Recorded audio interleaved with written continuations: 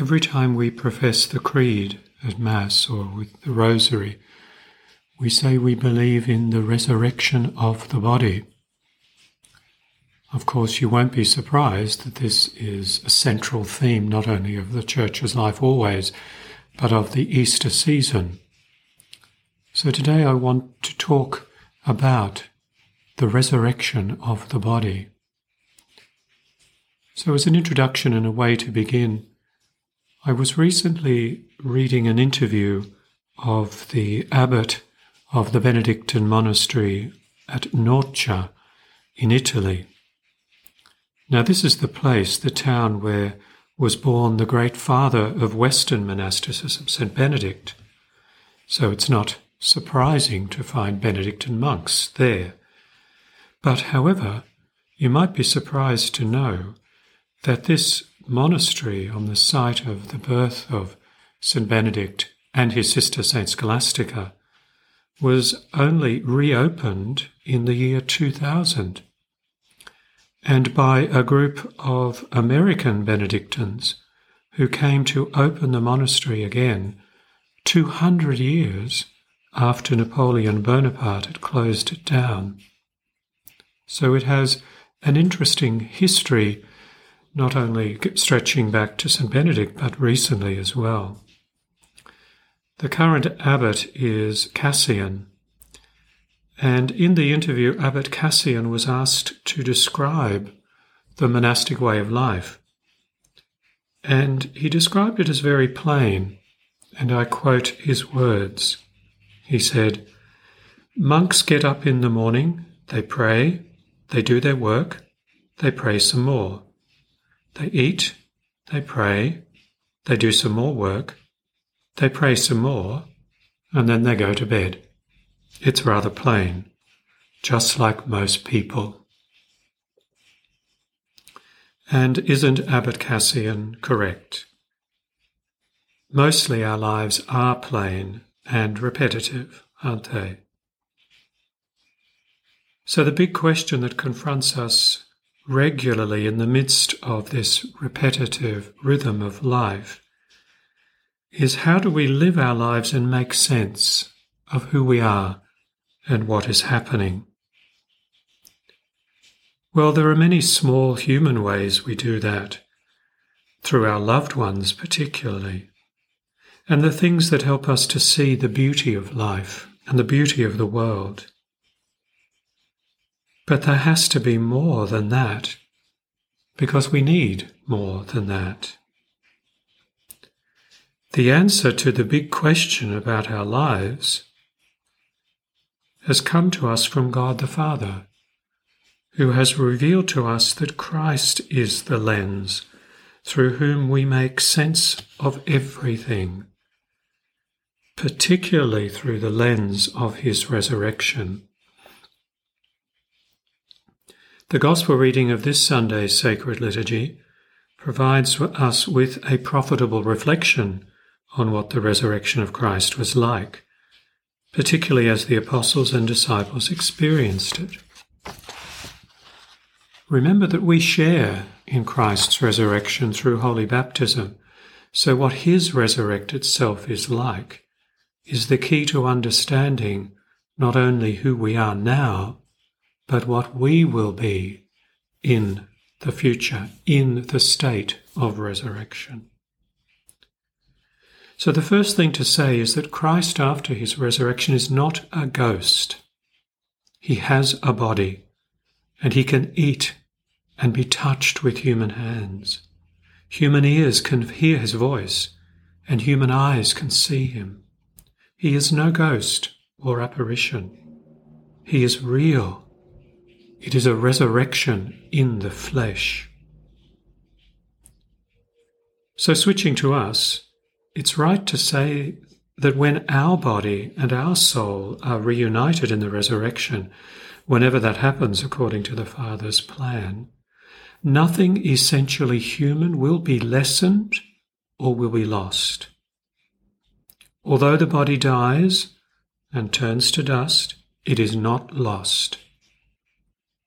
Unlike the ancient Greek philosophers, and some people even today, we know that the body is not a prison for the soul, so that it has to be cast off to be ultimately free. No, in the resurrection, my body and my soul, your body and your soul, will be more perfectly united than they are now. In this life there is conflict between them. The desires and the passions of the body often swamp the soul and stain it with sin. But the resurrected body will be completely in harmony with the soul and perfectly united to it, such that our existence will be pure bliss and beautiful, because we will be completely in the presence of God, who is all beauty and all joy. This harmony between soul and body will only be possible because it is my soul and my body united, your soul and your body united. I do not get a generic one-size-fits-all resurrected body. It is this body that I know now, and that if you were here you would see. It's this body that is resurrected. And because it's my body, it will be a male body that is resurrected. And if you are female, it will be a female body. The sexual difference that's needed in this world for procreation will be resurrected, but it will not be needed for procreation, but will be needed for that genuine, personal interconnection that is heaven. There we will experience virginity in all its glory and beauty. And this is why the Church treasures consecrated virginity and ordained celibacy now, because it points in this world to the reality of the next. This resurrected body of ours will be so in harmony with our soul, or our spirit, if you like to call it that.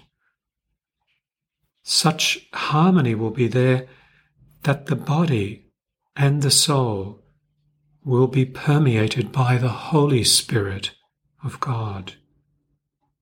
And this will happen in such a real and experiential way that we can even speak of a divinization of the human body.